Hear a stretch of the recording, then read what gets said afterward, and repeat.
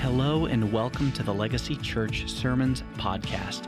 At Legacy Church, we help people find their identity in Jesus and their place in His mission to impact the world through the gospel. We ask that you grab your Bibles, listen up, and we hope that you hear a great word from the Lord today. Man, I look around this morning and my heart is full watching the church sing. I was out of town last week and missed you. I was having fun, friends I've had for over 30 years. Catching up, but I missed you guys. Tried to watch online, but it is not good to watch online on the roads in the middle of Arkansas. But I'm glad to be back this morning. Mildred, I'm glad you're here. I'm glad to see you this morning. I'm glad you were able to be in person. And Pasha, I'm enjoying, man, I'm watching you grow in Christ, and it makes my heart so full to watch you this morning. So church, I'm so blessed to be with you today. I was thinking about this week. How many of you at some point in your life got caught up in a viral sensation, a viral trend of some sort? And some of you, probably most of us have, and some of you are jumping ahead to like TikTok dances. I won't do any of those, not now or ever, or challenges of some sort. But think back a little bit. Remember chain letters? You remember receiving a chain letter in the mail? Or maybe like if you're my age, around my age, you'd get them in school. Somebody would fold up a note and pass it to you, and you'd open it up, and it said, read this to the end or else you will die, right? And it said, pass this on to 5 friends or some awful thing is going to happen to you. And you knew better. You knew you weren't going to die. Something in you was like, but would I die? But you knew you wouldn't. But you kind of were interested and curious, and so you kind of dove in. You read the thing to the end. You said, yeah, I'll pass it on to somebody. Maybe not 5 people, maybe 4 people, but I'm going to pass it on and be a part of the thing that's moving. That's what makes something viral. It's when we go, I'm going to jump in and participate in it. And things rolled ahead, and we got YouTube. You know, I don't know if we are thanking God for YouTube or not, but remember Charlie Bit My Finger? One of the first viral videos that went crazy, and David after the dentist when he's on all the drugs and he's slurring his words, and it's who got rickrolled. Did anybody get rickrolled at some point? And these viral things, they come and they go. Social media happened, and then we got to the dances and the challenges. We did find some ways to make viral go good. Anyone have a bucket of ice water dumped on your head? Part of the ALS challenge, raising money for ALS awareness, right? All of these things, I was thinking about how quickly they show up on the scene, they spread, they explode, they go everywhere, they go viral is what we call them. And then as quickly as they spread, they die. They're gone and replaced with something else. And I was thinking about it because when I am reading, as we have been over Acts 1 and 2, about the beginnings of the church, in every way, it was a viral movement that took place. It just exploded onto the scene and it spread very, very quickly. Unlike the social trends, which spread quickly and then died quickly and were replaced, it's something that it's like the viral sensation that began and never ended.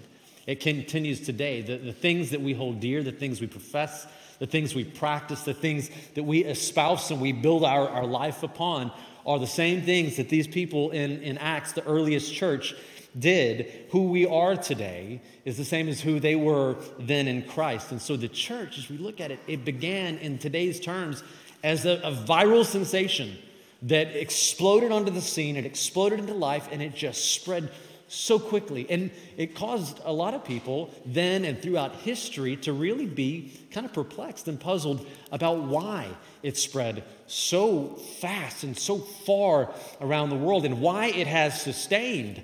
You think about the beginnings of the church, and there really weren't that many people there at the beginning. In Acts 1:15, it says that there were 120 people gathered before the day of Pentecost happened. 120. It wasn't a massive movement. It was a small movement of people at its inception, and they weren't like the powerful, influential people of their day. You had a bunch of fishermen and carpenters and blue-collar types, just normal people.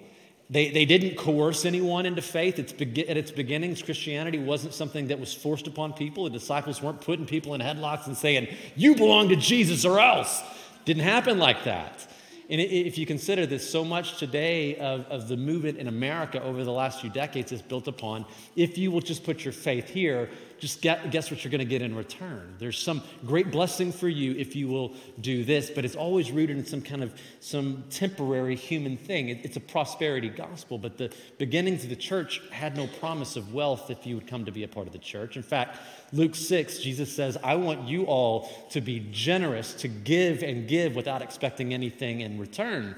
And he would talk about that quite a bit with his followers. He would say you should store up treasures in heaven and not put your mind focused on accumulating temporary wealth. And so there was no promise of riches and wealth if you would come to Jesus and be a part of the church. And yet, in spite of all those things, I mean, it's a thing that just from one moment was just a few people, and then boom, it went everywhere, and it kept going everywhere and spreading. And something that we continue to be puzzled about is, why did it happen in that way? And the thing that we're seeing in Acts is that there are a couple of things that are taking place in the earliest days of the church that led to the explosive growth of the church. The first is the very real presence and power of God was among his people, and it was unmistakable and undeniable. The presence of God was among them. And second, he was leading the people who loved Jesus to live their lives in a way and to speak with their lips in a way about Jesus that was undeniable, where these people's loyalty lied. The Holy Spirit came, and the people of Jesus spoke about Jesus again and again and again. And I want you to see this as we're going to dive back into this series. I want you to understand that this series has not been prescriptive, but it's been descriptive. You see the difference between those two things? We talk about that on our staff a lot. We go, I've got an idea. Is this prescriptive or descriptive? Are you telling me what to do, or just something that could happen or did happen? And in this series, in this sermon, and in the book of Acts, for that matter, it's not a how-to book. It's not a how-to sermon, but it's how it did happen. What was it like? That's what Luke's style is. That's what his assignment is. I'm writing you the details. I'm laying out the evidence so you can see what took place at the beginnings of the church. And when we come to it and read it, when we read about the story of the church, what mostly can be learned by us is what happens when God himself comes and moves among a people. What can you and I expect when the Holy Spirit makes his presence unmistakably and undeniably known among his people and moves powerfully in a life, in a family, in a church, and in a generation? What happens when revival and awakening begins to take place? How can people be swept into that and be a part of it in a very real way? And what kind of people do people become when God moves among his people, like we read about here in the earliest days of the church? And when we read it today, this is my sincere hope. I'm afraid that I've seen just this massive case of a different kind of a virus. It's called 21st century Christian boredom. And I think that a lot of people have caught it, especially in America. 21st century Christian boredom. We're bored because we haven't seen a movement of God. We believed with our heads, we felt something in our hearts, but in terms of a massive movement of God, I don't know. That has happened some places and some times, but we're not believing that it can happen in these places and in these times. And so when we read this, my sincere desire is that it would awaken in us a desire to see God move like this in our day, that there would be a stirring in our heart, there would be a holy expectation that would grow, that we would have an appetite and a hunger that would grow up from within us, that we would eagerly desire to see God move in our day, among our community, like he did in this day. And maybe the complacency that we have settled into might wash away, and we might be awoken a little bit. We might be shaken a little bit in the cultural Christianity that we've clothed ourselves in and dressed ourselves in and presented ourselves with, that it would fall away, and we would read this and we would say, this is the real thing, man. This is what the real thing looks like, and I would love to be a part of something like this. I want to see it in my day. And we deeply need a movement of God in our lives and among our people, the people of God, so that we can face the challenges of culture and the spiritual challenges that are coming at us today. I'm bored and I'm stuck and I feel like I'm not going anywhere. I need the movement of God in my life to go through the stuff that's coming at us, and I'm eager for it. Is there anything in you at all that is eager to see God move in your life? Is there any appetite in you that hungers to see the impossible happen in your day? Things that you would not believe even if you were told. Open your Bible to the book of Acts. We'll be right back at the beginning where we've been. We've been in chapter 1 and 2, and I'm going to be all over chapters 1 and 2 again today. We're going to learn from this viral movement. Really, it's a movement that's never stopped. You think about this. Throughout history, there have been great awakenings, the first, the second, the third great awakening. There was in America, the revivals of the 40s and the 50s. There was the Jesus people of the 70s. There's what's happening in China over the last couple of decades where the gospel is just moving in places that it's never been. People's lives are being turned over. People who walked in darkness are finding light. People who were in depression are finding freedom and joy. People who had no hope now have the peace of God within them. And it's like wildfire across China right now. And every time that these things have happened throughout history, it's not that a new thing is happening. Instead, a very old thing is having a resurgence. There's a surge of an ancient thing that happened in Jerusalem 50 days after Jesus resurrected, 10 days after Jesus ascended. And we'll look at today a lot of chapter 1 and chapter 2, but what I want you to focus on is not 5 steps for how to get the power of God in your life. That's not what I'm talking about. I want you to look at this and see how it happened. To imagine what it was like for people to be a part of this kind of experience. What was God doing? What were the conditions like in these days? How do people join into the movement of God in their day and find that there is an invitation for us laced within it? There's a question, an invitation that's a question. Have I truly been swept up into a movement of God? Or have I just put on the clothes of a culture or a genre of life that was popular for a season in our country? Have I been swept into a movement of God? Is he doing something? Is he desiring to do something in my life? And am I going to see something like this happen in my day? Start in chapter 1. Look at verse 4. Jesus he's been crucified. He's resurrected. He's gathered his disciples, his followers together. Gathering them together, he commanded them not to leave Jerusalem, but to wait. Somebody say, wait. Wait here, for the Father has promised something, which he said, you heard from me. John baptized with water, but you will be baptized with the Holy Spirit not many days from now. What are they waiting on? The Holy Spirit to come. Verse 8, he says, but you will receive power when the Holy Spirit has come upon you, and you shall be my witnesses both in Jerusalem and in all Judea and Samaria and even to the remotest part of the earth. He says, don't go and start doing anything yet. There are some disciples who would always rush ahead and start doing things. Jesus says, this isn't about what you are going to do for me. This is about what I'm going to do through you. So just sit there and wait for a moment until the Holy Spirit, who is God, comes upon you. And so they're here. They're waiting. Acts 1:15 says there's about 120 of them gathered together. They're waiting. They're praying. And on the day of Pentecost, Patrick preached about this last week, the Holy Spirit came and fell upon them. And he's poured out. And in every way, this is not a natural thing. This is not an ordinary day. This is a supernatural thing because God is doing all of it. It's not a man-made thing. They're not coming up with a game plan. They're waiting on the Lord. And when he comes, supernatural things begin to take place. Chapter 2, verse 4. They were filled with the Holy Spirit, and they began to speak with other tongues as the Spirit was giving them utterance. They began to speak in known languages that they had never studied. They had never gone to school to learn. They had never grown up with these languages. But suddenly, as they're speaking, it's being heard by people who have gathered from all over the place for the day of harvest. They've traveled to Jerusalem for the day of Pentecost, and they're walking up and they're hearing this group of people, and everyone from all of these different nations and communities and languages with dialects are going, I'm hearing them speak in my tongue. This is amazing what's happening here. 2 verse 14, Peter stands up, referencing them to Old Testament prophecy of Joel. He says, let me tell you all about it. This is fulfillment of the promises God said would come in a day. This is the day. Chapter 2 verse 17. He said, and it shall be in the last days, God says, that I will pour forth my Spirit on all mankind, and your sons and your daughters shall prophesy, and your young men shall see visions, your old men shall dream dreams. Even on my bondslaves, both men and women, I will in those days pour forth my Spirit, and they shall prophesy.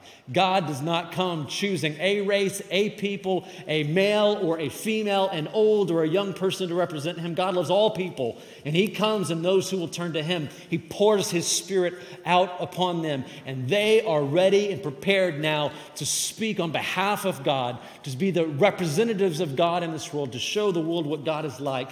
In other words, the same Holy Spirit that Joel prophesied would come, he has come. He's here, he's now, and he's on the move. And the unmistakable point that Luke is making right here is that this is not a man-made moment in the history of the church. This was not man's idea. It was not man's creation, his innovation. It was not his feelings or thoughts. It was not man's skill. But before ascending, Jesus says to his disciples, your job is not to do. Your job is just to be my witnesses, to tell. And you're not going to do it on your own. God, the Holy Spirit, the Helper, is coming, and he will do it through you. And Jesus had spoken to these same followers before about the Holy Spirit. He said, I told you about him before, told them about the Holy Spirit in John 14, verse 12. Jesus said, truly, truly, I'm real serious about this. I say to you, he who believes in me and the works I do, he will do also. I'm not fooling about this. Truly, truly. He who believes in me and the works I do, he will do also. And greater works than these he will do because I go to the Father. And that promise was not rooted in human power or wisdom or creativity or skill. It was rooted in verse 16. I will ask the Father and he will give you another helper, another of the same kind as me, that he may be with you forever. Jesus says to his followers, you're going to do even greater things than you have watched me do in the days that I've been walking the earth. Does this mean that they are Jesus, so they're more powerful than Jesus? Absolutely not.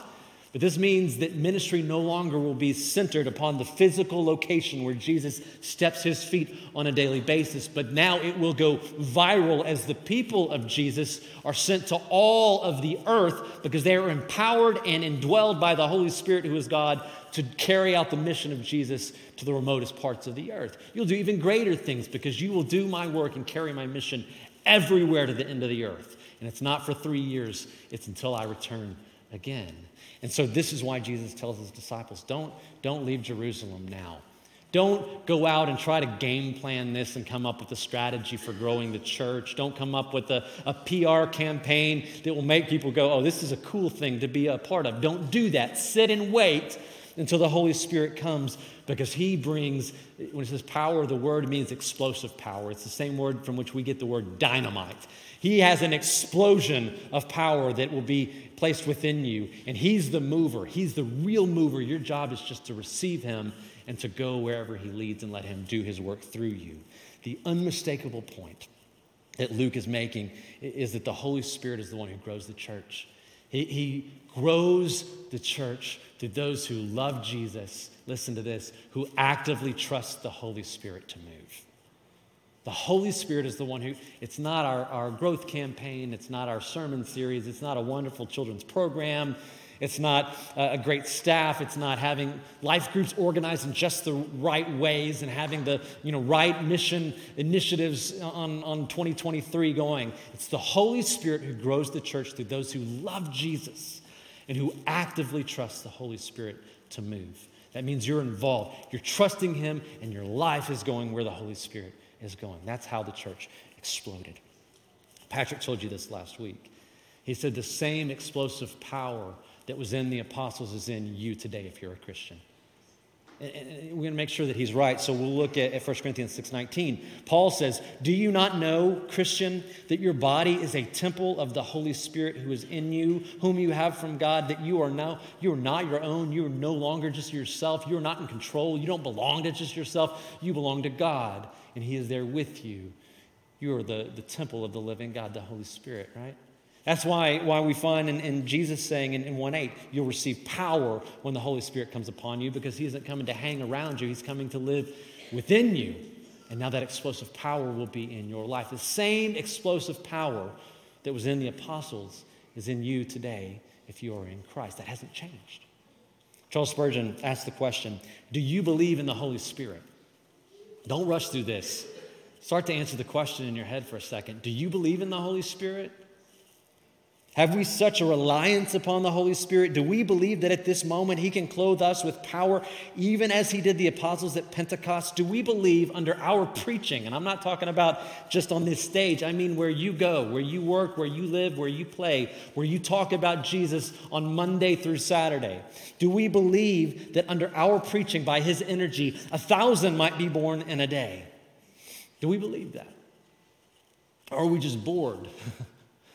Are we just bored and feeling like, well, man, I'm waiting for the right moment to say something about Jesus if it ever comes. No, do we believe? He's beating inside of our hearts, desiring that people would know Christ. And we believe that if we would trust in him, he could, good and well, lead 1,000 people to life in a day. A church in the land without the Spirit is rather a curse than a blessing. We're just in the way. Without the Spirit of God, we can do nothing. We are as ships without wind. We are useless.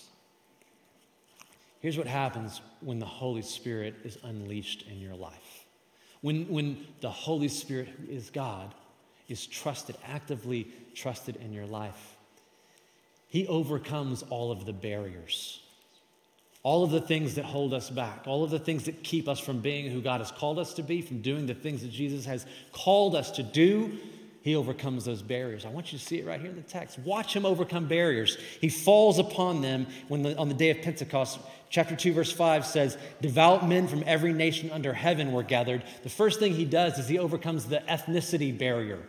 He overcomes the location barrier. He overcomes the geographical and ethnic barriers that would keep the message from spreading from one small group of people to go out among all of the peoples. If you keep reading, all of these ancient places are named. And if we take those ancient places and we lay them down over a modern map, I want you to see the places these people are coming from. They've come for the day of harvest, for the day of Pentecost, from Iran, from Turkey, from North Africa, from Crete, from Rome, from Arabia, from Egypt, from Syria, from all different smaller parts of the Middle East, and from Israel.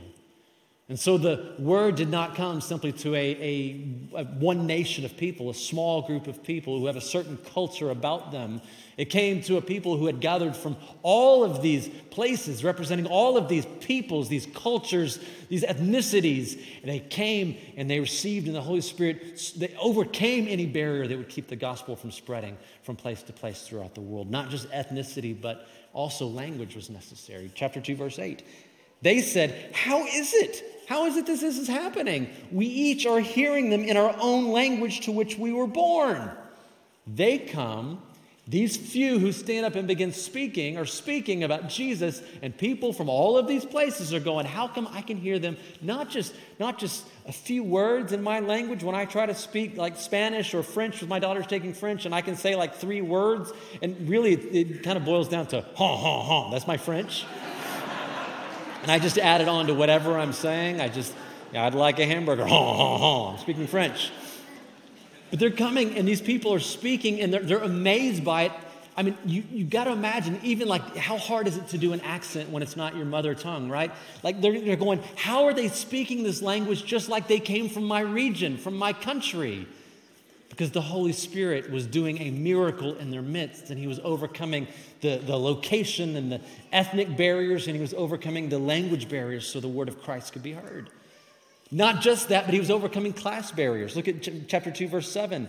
They were amazed, that those who were hearing, they are astonished, saying, why? Are these not all who are speaking Galileans?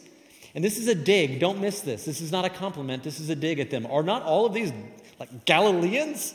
People who are uncultured and uneducated. To be a Galilean was to be simple country folk. You were not known to be scholarly. You were not known to be learned. You were simple. You were country folk. Are these not all Galileans who are speaking to us? How crazy is this? And again, if we look at this, we see that these people are coming for the day of harvest, for the day of Pentecost, and there are those who are Jews who were born Jewish, and there are Gentiles who either were following some desert god, or they were following some other religion, or they were agnostic, but at some point they decided to convert to Judaism, and they come to Jerusalem, and it's not the learned that they're hearing from, it's these simple Galileans who are speaking, and all of these languages and the words that they have are full of mystery and wisdom and beauty. And here's the big idea. The big idea is, I don't know if you knew this, but the Holy Spirit absolutely loves Jesus.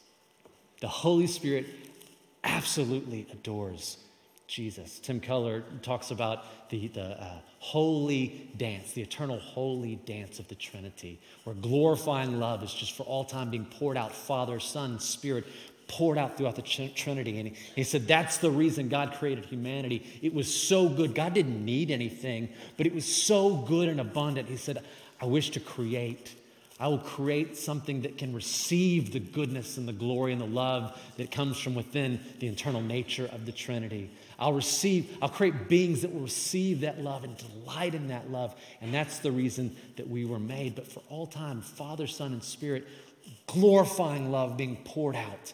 The Holy Spirit absolutely loves Jesus. And the Holy Spirit loves people.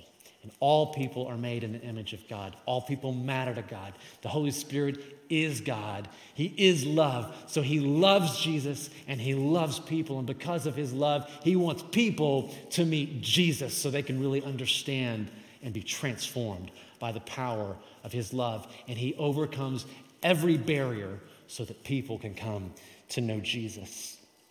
I'm convinced of this. I'm convinced of this. The Holy Spirit does so because God has chosen to do so by speaking through the lives and the lips of those who already love Jesus and are willing to talk about him. I believe this. And I'll tell you, if Christians would follow the lead of the Holy Spirit as much as we follow what's trending and what's in fashion, we would see a surge of the movement of God in our day too. We are so quick to follow. We're so quick. We are followers. Even if you're a leader, you're following, you're reading someone's book and you're doing what they say. We're so quick to follow what's trending, what sounds smart according to our moment in time. We're so quick to follow fashions. If we would follow the Holy Spirit near as much as we follow what's trending and what's in fashion, I believe we would see an absolutely mind-blowing movement of the Spirit of God in our day. Because Jesus' purpose, his work was not to remove us from the world. He said, that's not my plan here. My plan is to join you in this world by the power and the presence of the Holy Spirit, that I would come and be with you. And his aim doesn't cause us to run to the church building because this is the holy and sacred place, and this is where we come because this is where God speaks.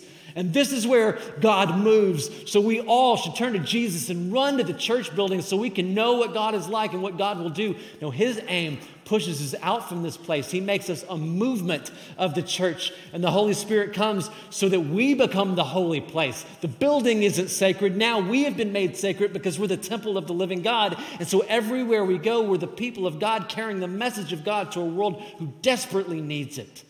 That's the aim of Jesus' mission. It requires this, that every Christian, everyone, everywhere, all the time, walk by the Spirit of God. That we walk by the Spirit of God. That we actively trust the Spirit of God. That we know the Holy Spirit in our life. That we're talking with him. We're listening to him. We're laying our lives and our decisions and our actions and our words upon him. We're to walk in his path. And we cannot reasonably expect to be the people that God has called us to be, the people that we could be at our fullest potential in Christ.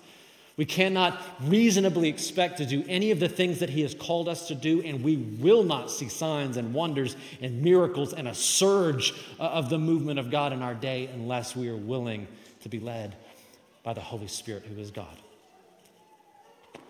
Everything else is our effort. Everything else is our idea. Everything else goes out of fashion. It may move for a moment, but like so many viral sensations, it will die just as quickly. The second thing I want us to pay attention to here, the Holy Spirit's the mover, but the people of God got to move with the Holy Spirit, right? The Holy Spirit's the mover, but we have to move with him with our lips and our lives. Acts 2, verse 14. But Peter, taking his stand with the 11, normal teaching posture in that day would be to sit down. I love that he took his stand. I think it's, and I'm adding some meaning here. I think it's representing for us that we're not a people who sit back. We're people who step up and we move into the world with this message. Taking his stand with the 11, he raised his voice and he declared to them, and he begins preaching the first Christian message. It's the first apostolic interpretation of the death and the resurrection of Jesus Christ. And he declares that the movement of God is real, and the movement of God is here, and the movement of God is now. And I want you to kind of understand this as a modern sermon. We hear these and they have kind of a flow to them. If we were to kind of lay our modern sermon over what Peter's done, the whole Holy Spirit thing that he's been talking about is the introduction.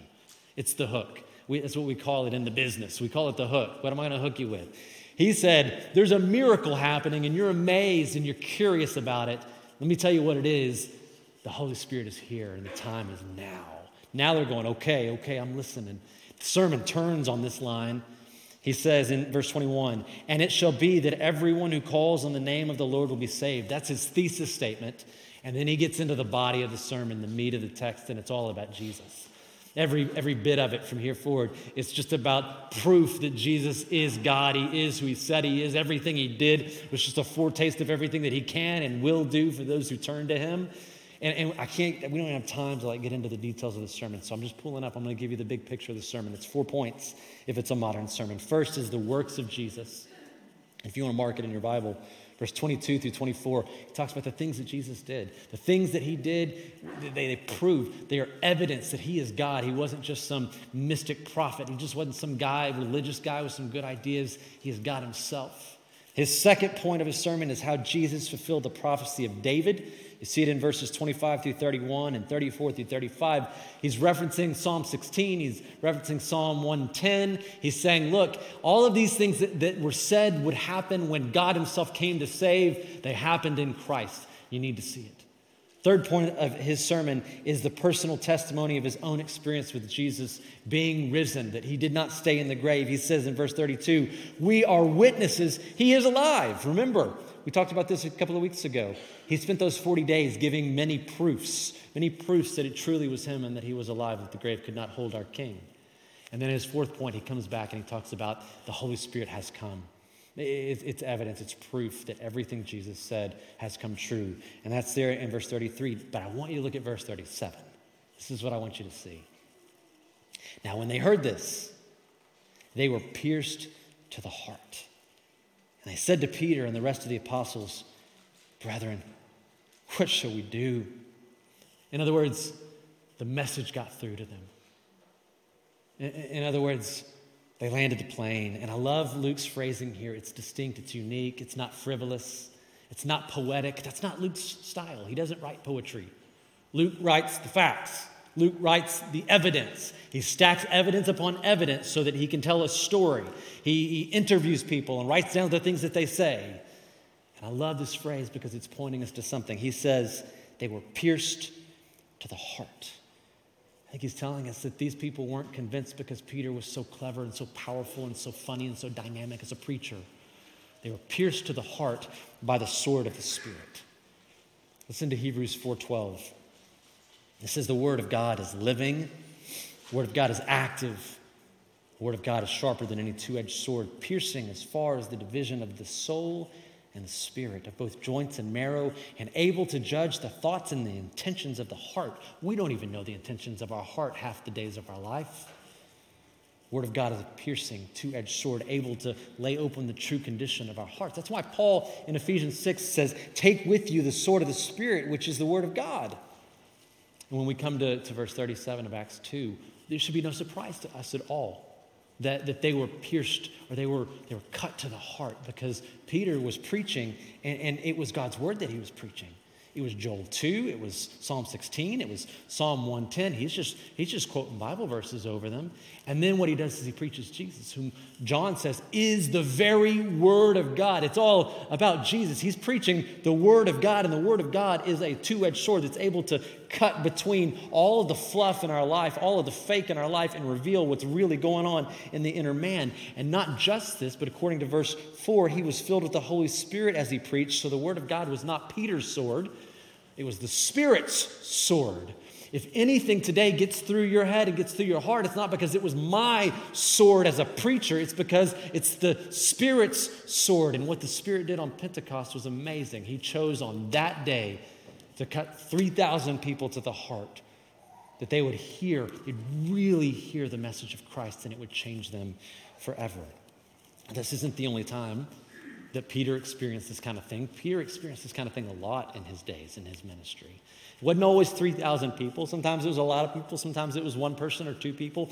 One of the stories that I love that reminds me so much of how little it has to do with Peter's ability, the great Peter the Apostle. I don't know if you've ever been to the Vatican, but there's this giant statue and there's this foot of Peter, and you're supposed to rub the big toe, and it's like rubbed raw because everyone who goes through rubs the toe of Peter because he's magnificent and mighty. But there's a story that reminds me how little it has to do with Peter's ability as an apostle and how much it has to do with his dependence upon the Holy Spirit and his willingness just to speak the word of Christ. It's in Acts 10. And we'll get there eventually this year. Later in, I think, July, we'll read the story. But it's a moment where Peter begrudgingly goes to the home of a man named Cornelius. Do you know this story? And it's kind of begrudgingly because Peter doesn't really want to go. Peter is in a moment in his life where he doesn't really have interest in sharing the gospel with Gentiles. He doesn't really have any care for them. And Cornelius is a Gentile, but the Holy Spirit's moving.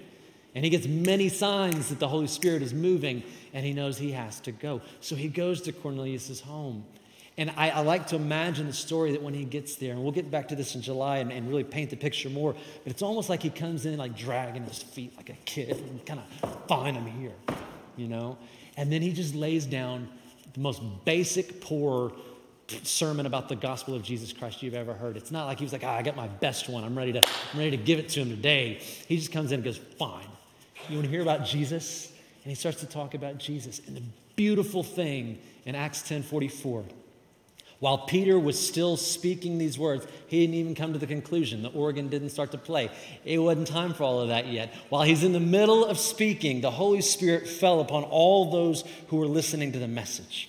In other words, it's another way of saying that on that day, all of these people, in spite of who Peter is or was, because he followed the Holy Spirit and talked about Jesus, these people all came to trust Jesus on that day. And it's given evidence because later that day, all of them committed their lives to Christ through baptism because the Holy Spirit fell upon them in that moment. It wasn't Peter's sword. No, it wasn't man's sword. It wasn't human power. It wasn't because Peter knew exactly what to say or he was funny or he was clever or he was the best preacher of the day with the most downloads. It wasn't because he went in going, I got a good feeling about this one. Yep, I got a good feeling I can get these people across the line. No, it was because the Holy Spirit said it's time to go to work. And Peter said, okay, I'll go to work. And he goes and he talks about Jesus. The Holy Spirit was moving. He was led by the Holy Spirit. He was empowered by the Holy Spirit. He started talking about Jesus, and the sword of the Spirit cut them to the heart. All the people in Cornelius' home, and on Pentecost, about 3,000 souls is what we're told. And I'm convinced of this. I'm convinced of this, and I believe this. That if we were to get as comfortable sharing the gospel as we are sharing our opinions about everything, we'd see a harvest of souls like never before. If we would get as comfortable talking about Jesus as we are talking about what we think about every little thing that's happening in the world, I think we'd see a harvest of souls, a movement of God like we've never imagined in our day. And I think about this. Why don't we talk about Jesus more? Why is it an event for us to talk about Jesus? Why do we steer around the conversation? Why do we get weird about it? Because frankly, a lot of us, we get weird about it when it comes to talking about Jesus. I think there's a lot of answers that could be applied to that question, but mostly I think it's because we are way too focused on human ability, on expectations, on cultural norms, and it causes in us a fear to grow up in us that mutes our mouths, or it causes us to think, well, I'm not qualified. I'll leave it to someone who's better or is more gifted than I am, and we get weird about it. But I want you to hear this. Not only has Jesus called everyone, everywhere, all the time, who belongs to Jesus Christ to be his witnesses where you work, where you live, where you play, to the ends of the earth, but he has empowered every Christian by the giving of the Holy Spirit. He qualifies you. He's able to overcome every barrier. He anoints you to do his purpose. And when he moves through you, he might just pierce someone to the heart in a way that you never would have guessed. He might cut someone to the heart, not because you were good at it, but because the Holy Spirit loves them. Because the Holy Spirit loves Jesus, and he wants them to come to Jesus, and he just wants you to talk about Jesus. Romans 10 says, how then will they call upon him in whom they have not believed? And how will they believe in him whom they've not heard? How will they hear without a preacher? How will they preach unless they're sent? Just as it's written, how beautiful are the feet of those who bring good news of good things. If Christians would follow the lead of the Holy Spirit like we follow the lead of trend and fashion, man, if we would be as comfortable speaking about the gospel of Jesus as we are sharing our opinions on everything, whether it's culture, fashion, politics, sports, movies, or whatever, boy, oh boy, a movement of God in our day that would shake us out of complacency, that would challenge and destroy the cultural Christianity that maybe we found ourselves in at one moment or another. I'll end with this. I'll tell you this. The Spirit of God loves to move in places where people urgently and passionately desire him to move. Where, like the 120 or so who are gathered, Acts 1:15, who are pleading and praying and saying, Lord, come for us just like you promised. Empower us because we want to walk in the life that Jesus called us to. That's where the Holy Spirit loves to come. Why did the Holy Spirit fall upon the people in Cornelius' home? Because Peter got there, and the Holy Spirit wanted these people to know Jesus. And Peter just opened his mouth and said, okay, you told me to come here. I'm here. I'm going to talk. I started talking. The Holy Spirit says, watch me work. The Holy Spirit loves to come where people passionately plead for him to do his work in their lives. So this morning I want to end like this. I just want to end with prayer. And where you are, it's very hard for you to move from where you are sitting in a seat in a row in a room to passionate prayer. I want to encourage you. I'm going to give you some time. I went fast enough. I want to give a few minutes to this. I invite you to move around the room and pray with people in the room and not pray alone. I'd love for you to do that this morning because as a church, we need to cling to each other as we call out to the Lord to work in our lives. I don't want to be bored at the end of 2023 because I've sat in my seat for too long, not believing that God would cause a surge in my day. And I want to invite you in to lean into each other and to the work of the Holy Spirit in and through this church in this day.